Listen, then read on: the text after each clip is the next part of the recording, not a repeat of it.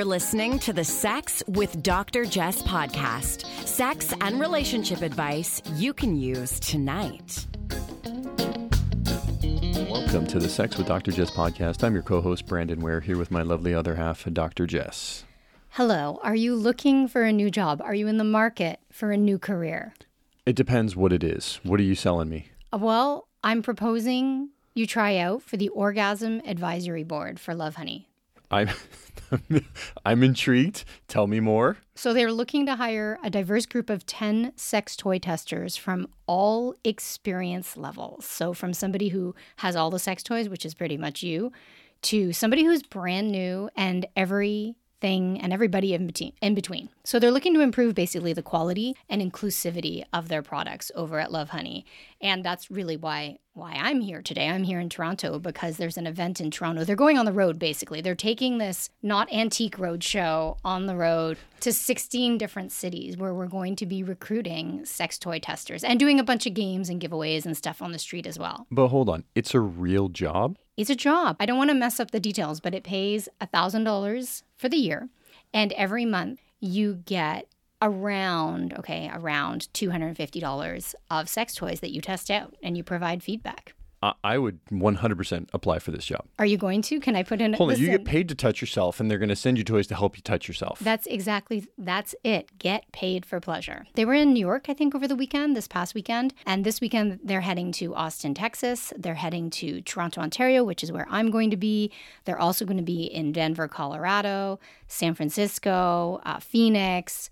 And then next weekend, they're in Philadelphia. I'm kind of mad that I won't be there. I wish I could be in Philadelphia. And next weekend, they'll also be in Chicago and Montreal and Las Vegas and Seattle and Atlanta and Miami and Houston. And then they're heading to Cheyenne, Wyoming. And I think, the reason they've picked these markets has to do with the way people are purchasing sex toys. And I think that Wyoming one was at the bottom of the list in terms of per capita sex toy investments. So they need people to step up their game. In what city again?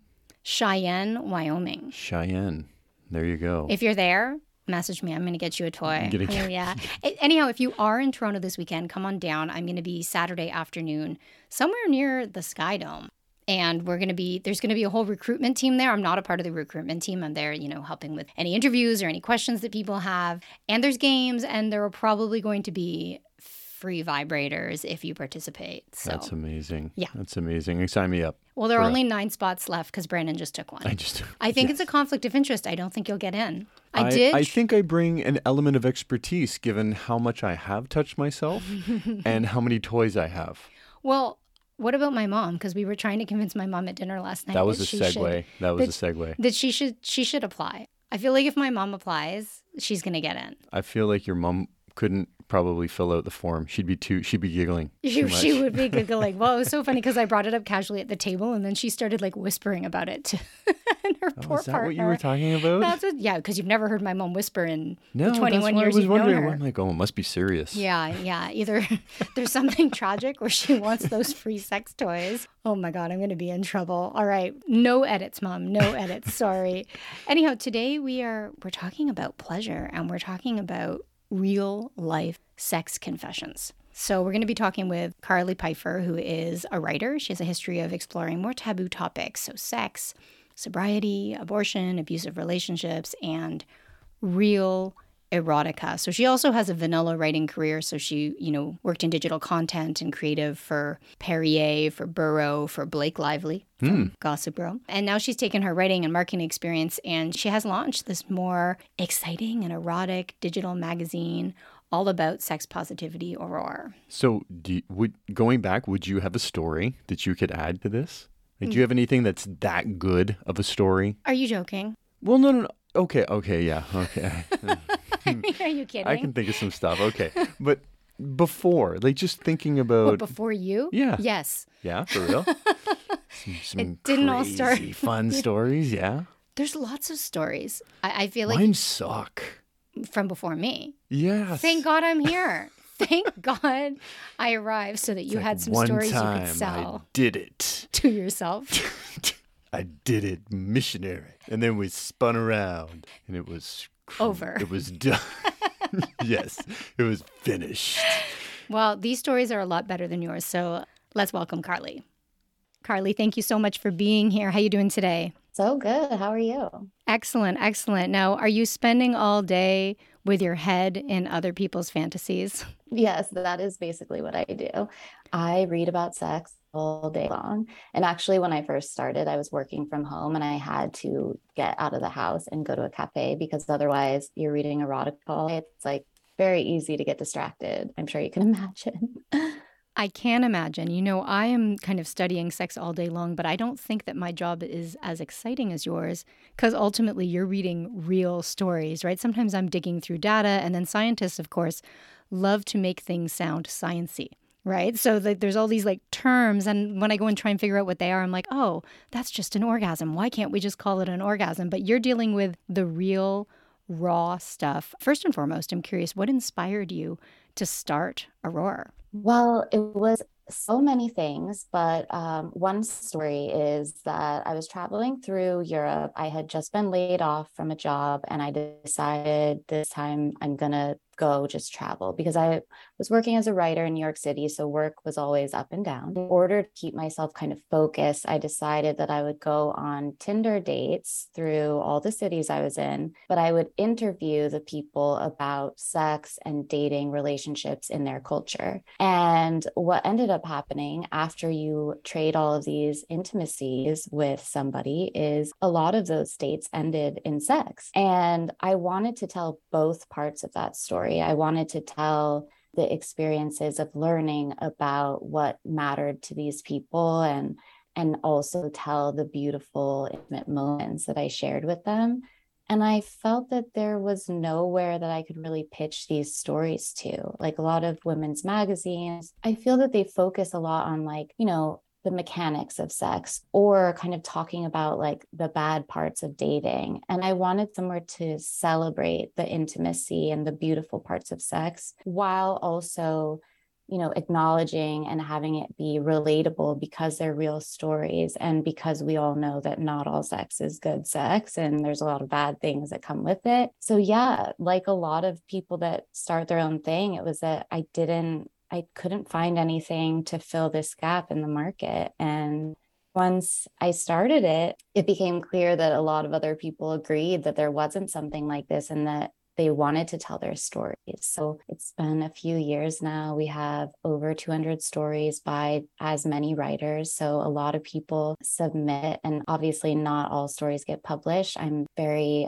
strict with my curation because I do feel that when you're trying to find good, like literary porn or good porn in general, sifting through this stuff is so much work and can really take you out of the mood. So I like to be really careful with my curation so that every story on the site is a good one. And how do you decide which stories you pick and which ones go to publication? Is it a matter of the content? Is it the way they're written? Do you have to help, I presume, with some of the editing? Yeah, I do work one-on-one with writers still. It's my favorite part because I think the process of writing these stories is it can be therapeutic, it can be emotional. I do have some people, you know, in the middle of writing who have to excuse themselves because the relationship has changed that they're writing about and it becomes too emotional to do it. But really, the first question I ask when reading something is like, does it make me feel something? And that can be sometimes a discomfort, like this is weird and I don't know if I like it, but I am kind of feeling something about it. And the other thing is it about more than just sex? If it's just about sex, like there's not really what's the motivation. I really want to start to care about the people that we're talking about. And I ask writers sometimes, like, why should we care about these people having sex? Like, why do we want to be there for their sex? Because this is such an intimate thing to witness that, you know, even if the characters aren't likable, you still have to share enough of them so that by the time they do get to the sexy parts, you're like, really invested and you can really put yourself in the action. That makes a lot of sense. So I'm curious, if you sift through all of these stories and fantasies, what have you learned about fantasies, what people are into, and sex more generally? Yeah. So I think a lot of the stories that people submit are about those moments where they finally make a fantasy a reality because they, choose a story that's really impactful and memorable for them to write out. And one story in particular that I think is really interesting is a story where a woman goes into a chat group, a forum on the internet full of these guys, strangers, and the chat room is called Degrade and Abuse. And so she goes into this chat room, degrade and abuse, and all these guys are telling her what to do. They're calling her slut and humiliating her. And she writes about how she's more turned on than she ever has been in her life, even though, in her real life, she works a high-powered job, she's a feminist. And so the story really explores, like, why do I like this? I like this so much, but I feel so weird about it. And one thing we do on our Instagram is every week with a story, we open up the conversation and ask questions to our community that connect to the story. And that week I asked, like, what is your darkest fantasy? What's a fantasy that you would never actually fulfill? And I was amazed at the fact that people trusted me with these secrets, their fantasies. But really what I learned there is just that people have fantasies that go against a lot of the norms of society. And in fact, a lot of people have fantasies about things that are, as women, our biggest fears. And I think that fantasizing is a really powerful tool to heal trauma, to explore your dark desires and be more comfortable with yourself and your sexuality.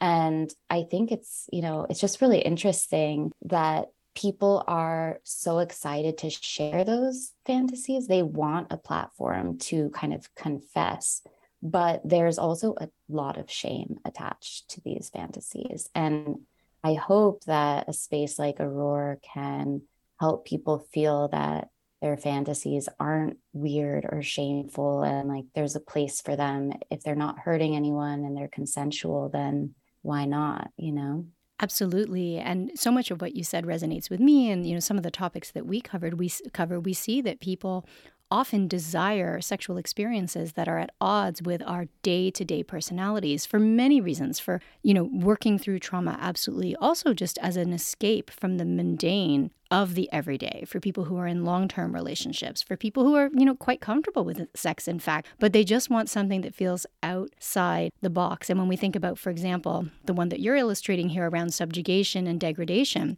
the profile that you're describing of somebody who is tasked with a great deal of power, who does have a lot of responsibility, the opportunity to take a breath, let an exhale, and just let somebody else take over, whether that be through degradation or simply through submission, is such a common experience. And I think for so many people, I think especially for women, for mothers, there's this sense of release we feel when somebody else just makes the smallest decision for us. When I have the opportunity for somebody else to just pick a restaurant, pick a dish, choose the time of the meeting, choose the platform, choose anything for me, I feel this massive sense of relief. And sex is an extension of that. And of course, a little bit more exciting than just picking a meal, depending on the meal and depending on the sex, of course. So this is such an important piece. And when you talk about shame and secrecy and how you can help to alleviate some of that, it really makes sense to me, because pen to paper, fingertips to keyboard, just that mere process, I'm sure, can be so freeing. When we hold something in secret, that shame intensifies. And the minute we let it out, not only are you normalizing it for everybody around you, but you're receiving the positive feedback to know that, hey, other people are actually into this stuff. And that kind of leads me to my next question. And I think we've talked about it a little bit in an untoward way. But why do you think people are so curious about what other people are doing? Why are we such natural and almost universal voyeurs?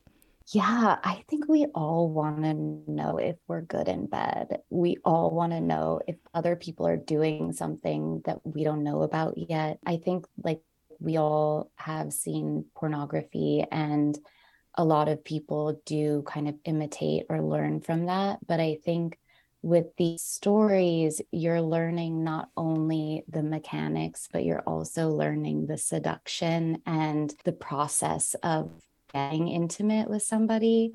And I think, yeah, it allows us to be like, okay, we're normal, or okay, maybe I have some things I can try out. This sounds interesting to me.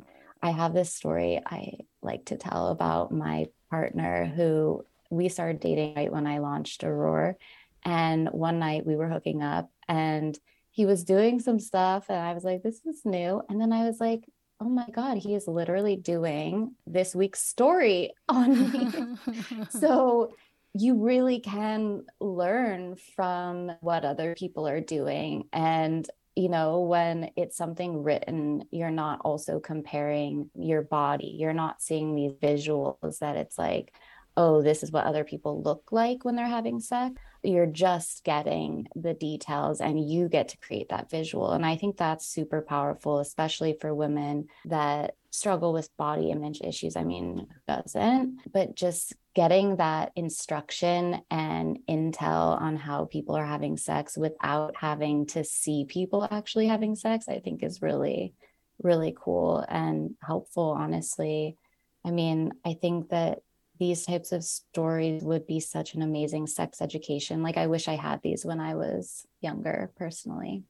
Absolutely. And I see it as a tool for couples to communicate and talk about what they're into, what they're not into. And I often suggest that pop culture ought to be a part of all marital and sex therapy programs where you simply watch a show, watch a movie, watch a scene, and dissect it. With whom did you empathize? Whose perspective really makes sense to you? How would you respond if I spoke or acted that way? What appealed to you? What do you find off-putting? It is so much easier to talk about a fictional or third-party interaction or coupling or scenario than it is to talk about exactly what I want right here, right now. So if I can talk about how I really enjoyed the way he approached her, or I didn't like the way she physically touched her in the scene, I don't have to say, hey, it's not what I don't like what you're doing. And I'm not even saying it's exactly for me, but I'm saying this is my reaction to this scene in this moment, and it can feel a lot safer and far less intimidating. So I think this is a really amazing tool for people to start exploring. Now, I know you've provided us with a story to share, which I think is really, really cool. It's a little bit different because it's the audio version. And one of the appeals, I think, of literary porn or the written word is, as you said, you can insert yourself in. And this is kind of the 50 Shades effect, but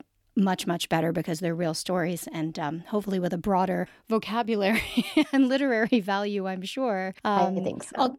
Although there's value in everything because 50 Shades also spawned some very important conversations. For folks who are going to listen to the story for the first time and head on over to check out the content on Aurore, where do you suggest they begin? That's a good question. So we do have categories. I try to, really label stuff because I know for some people things like affairs or cheating can be triggering. So I want to really get people to get to the right place. So you can browse by category. We actually do have an audio section. The audio isn't reading of stories, but it is a guided pleasure.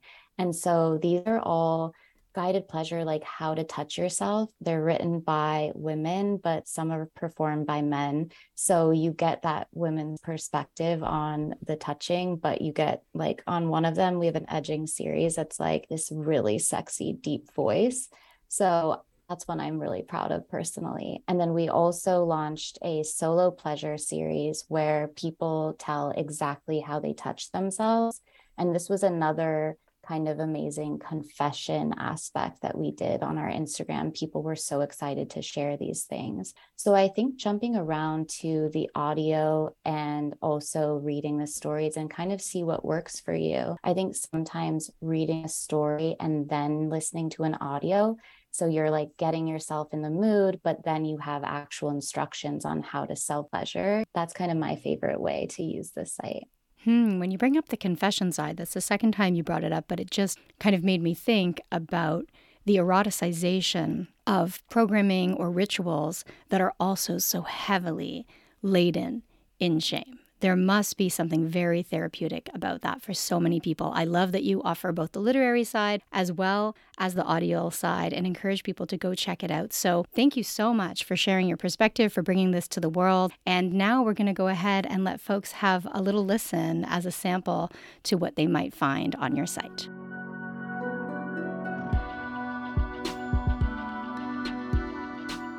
You're listening to Aurore Erotica, The Slut Show by Ivy Jones.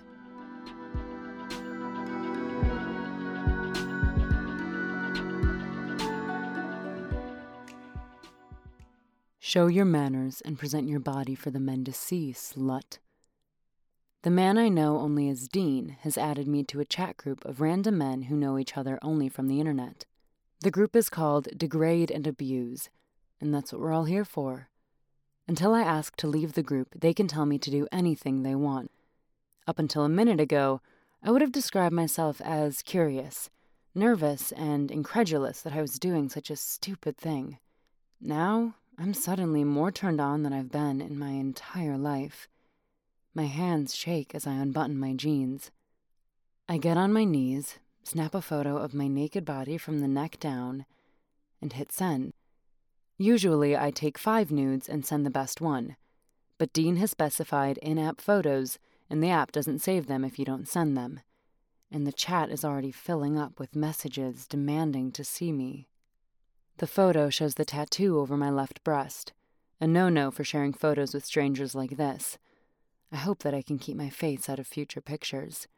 There is so much technology out there to connect my professional self to my nudes, or even create nudes from scratch using deepfake technology.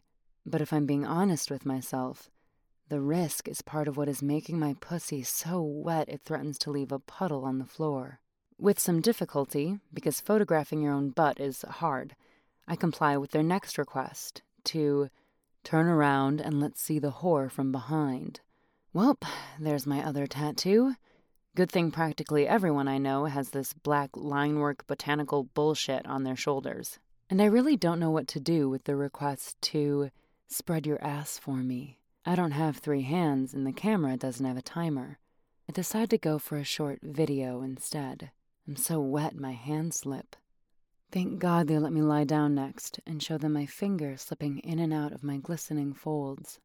Much easier to photograph, for one, and less danger of showing recognizable parts of my body. Plus, I might pass out from horniness if I have to remain standing and not touching myself.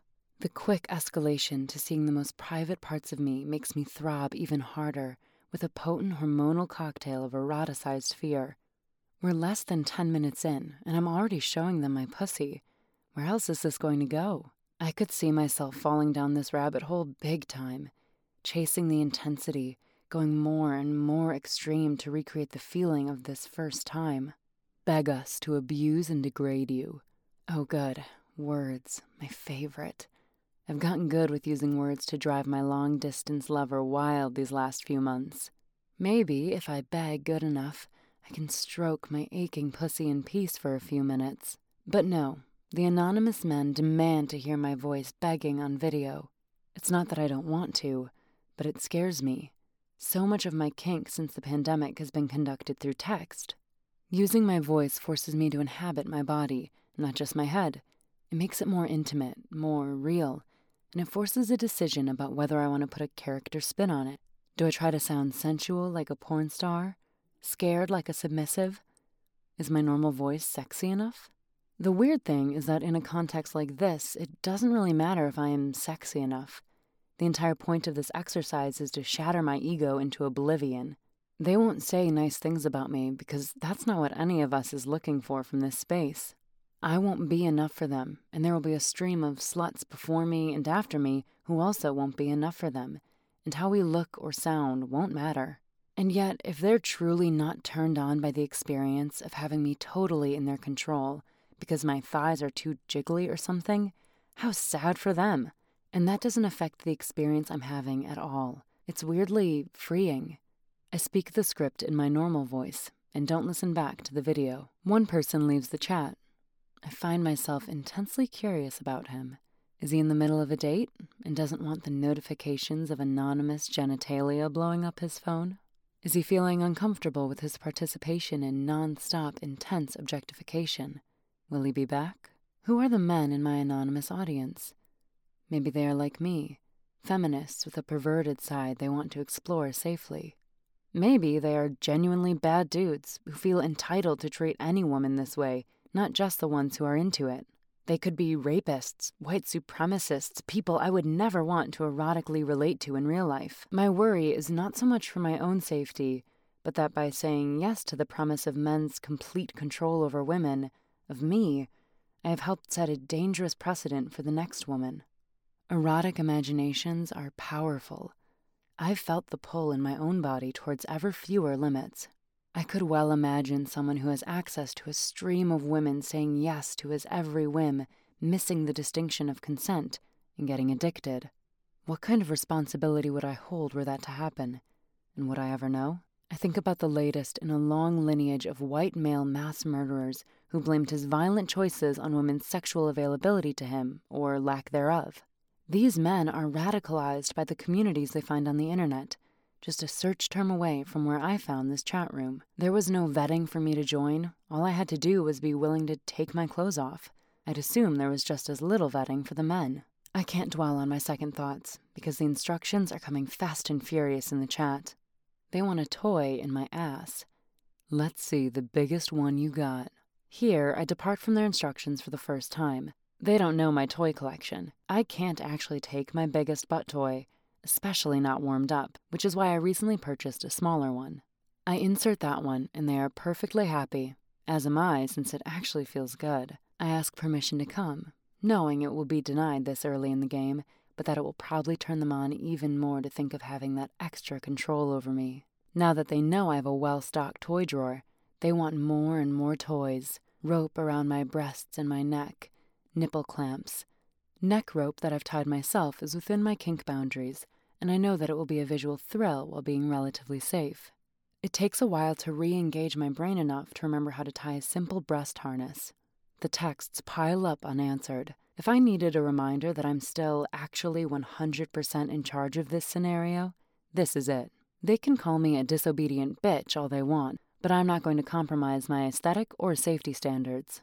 I send a photo with my hand on the neck rope as though it is choking me, though it's actually holding it in place.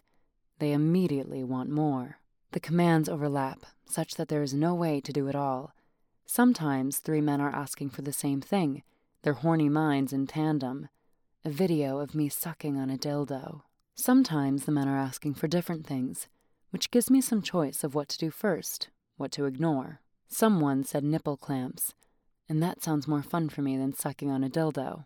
This isn't a democracy. Since putting them on takes both hands, I give myself a break from sending pics and don't send them any process shots, just the final result. Just the knowledge that so many horny strangers are waiting for me is keeping me aroused nearly at my breaking point. The actual reality of interacting with them, I can take or leave. I capture video of twisting the clothespins nearly 360 degrees. It looks painful, but the sensation is processed immediately into pleasure by my spinning brain. I've reached the point where I can't stall any longer on giving them the dildo blowjob they are clamoring for. They want me to take the silicone cock all the way down my throat. I'm not excited about the prospect. I will push my throat when sucking cock because I know it's extra good for the cock owner, but to just fuck up my own throat for the sake of a photo seems like a waste. And it's going to be hard to avoid showing my face. And yet, there's that thrill again of having given up my right to choose or control the situation. I get curious about how far I can push it. I whine about the dildo feeling too good in my pussy, and Dean chimes in telling me to be a good girl and obey. I hate how much I love that. And honestly, it's probably hotter for them to know that they are pushing my limits. I end up trying to swallow the dildo and gagging theatrically, and they don't push it further. I blame my strong gag reflex on the fact that my husband has an average-sized cock, and they go wild, as I suspected they would. Now they want me to suck his cock on video. He's in the next room playing video games and would not be into this at all. He lets me play with others because he's pretty vanilla, but wants to make sure I'm sexually fulfilled. I tell them he's out, and that I have to have dinner waiting when he gets home. It's a Saturday, but they lap up the 1950s housewife vibe all the same. Why am I into this? I ask myself that over and over again, and the words that come to mind are, put me in my place. As a feminist, it's an uncomfortable phrase. In my vanilla life, I'm trying to take up more space and show more leadership, and yet, it's a difficult process where I faced a lot of rejection. There's something comforting about the idea that while I'm giving people pleasure here, I'm not special. I don't have to craft the perfect experience because there is no perfect experience for 20 different guys all over the world. I'm not responsible for coming up with my own ideas, just complying with theirs. I'm just an anonymous slut on the internet, and there will be another one along soon. At this point, another woman enters the chat. I've been told that it's mostly one slut at a time, but that more women get added periodically. It's fine with me because I'm ready to tap out at this point, but I find her approach really weird. She says she can't do live photos or videos, and just spams the chat with photos from past play in quick succession, without waiting for the men to tell her what they want to see from her. I'm curious what's in it for her. If she can't do live photos, is that because she's in a place where she can't give her full focus to this experience? Why would she want to do something this intense in such a half-assed way? I wonder if she is, in fact, not the petite blonde woman in the photos at all. Sharing stolen nudes seems to be a very common kink, though I had to provide a verification photo before I started. Interestingly, none of the men interact with her at all. I say, "I need to go, but it looks like you have a new toy to play with." They clamor to see me come before I go. I am happy to try. I've never captured my orgasm on video, but I'm finally turned on enough for it to happen. For the last few minutes, I've been deliberately holding it back, but the feeling of imminent climax is getting stronger and harder to ignore. I know I won't be able to come back from the edge this time. The video button in the chat room I'm using thwarts me, though. There's one button that you press for photo or hold for video, and there's only a very subtle haptic notification that video is working that I'm way too wound up to feel.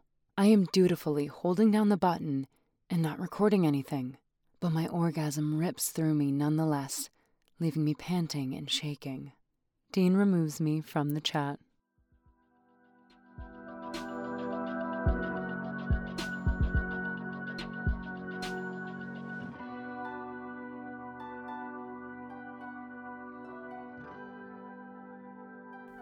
Thank you so much for tuning in. A quick reminder that if you're in Toronto this weekend, come on down to... Go get a job.